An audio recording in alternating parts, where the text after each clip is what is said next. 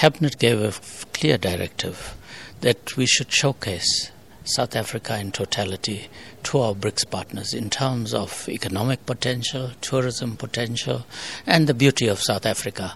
And given that we are just coming out of the post-COVID economic crisis, it's an important opportunity to showcase the beauty of one of our provinces to our BRICS partners. And very often we tend to focus more on KZN, Gauteng and the Western Cape.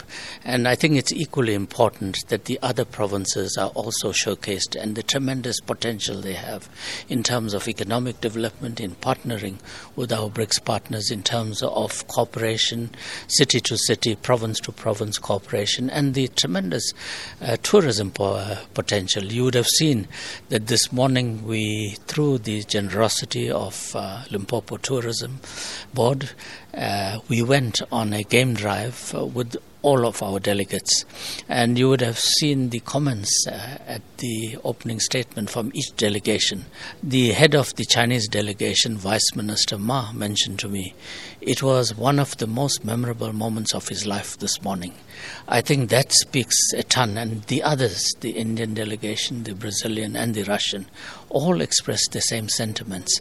But it was not just about exposing them to the beauty of South Africa's wildlife and our fauna and flora, but also, as some of the delegates observed, there is so much of harmony within the animal kingdom, the coexistence amongst them, that they don't fight.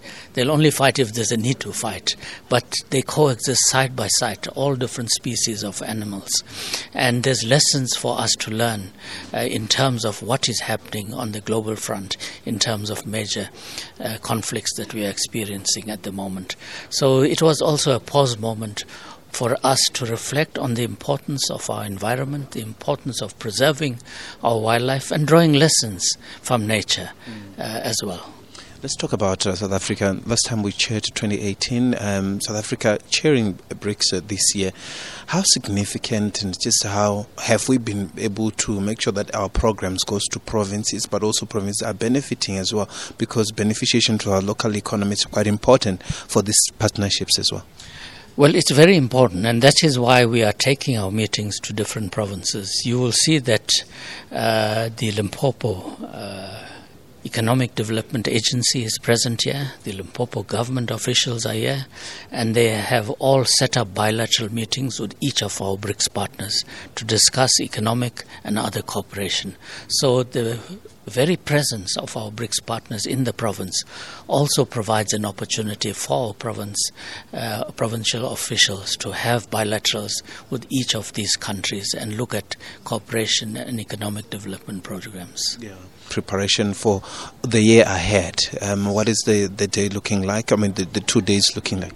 We have all three sectors of cooperation presenting here, not only the government sectors, all of our sister departments that have identified priorities and deliverables will be presenting over the next 2 days. Yeah. In addition to that, we have the BRICS Business Council, the Women's Business Alliance, the BRICS Think Tank Council and Academic Forum, as well as a representative of civil society presenting today. So it's very inclusive. It covers all three areas of BRICS cooperation. It's a comprehensive program, and it's an opportunity for South Africa to make presentations in terms of how we envisage the key priorities and deliverables, and to get the input from our BRICS partners and to further enrich the process and to get buy-in from them. And as you'd have seen this morning, all of them have firmly supported South Africa's priorities and deliverables. So I think that's a first major step forward where we have their support, and now we will benefit from their input after each of the presentations are made, and we will take this and further enrich our program for the year. Thank you so much. You're most welcome. Thank you.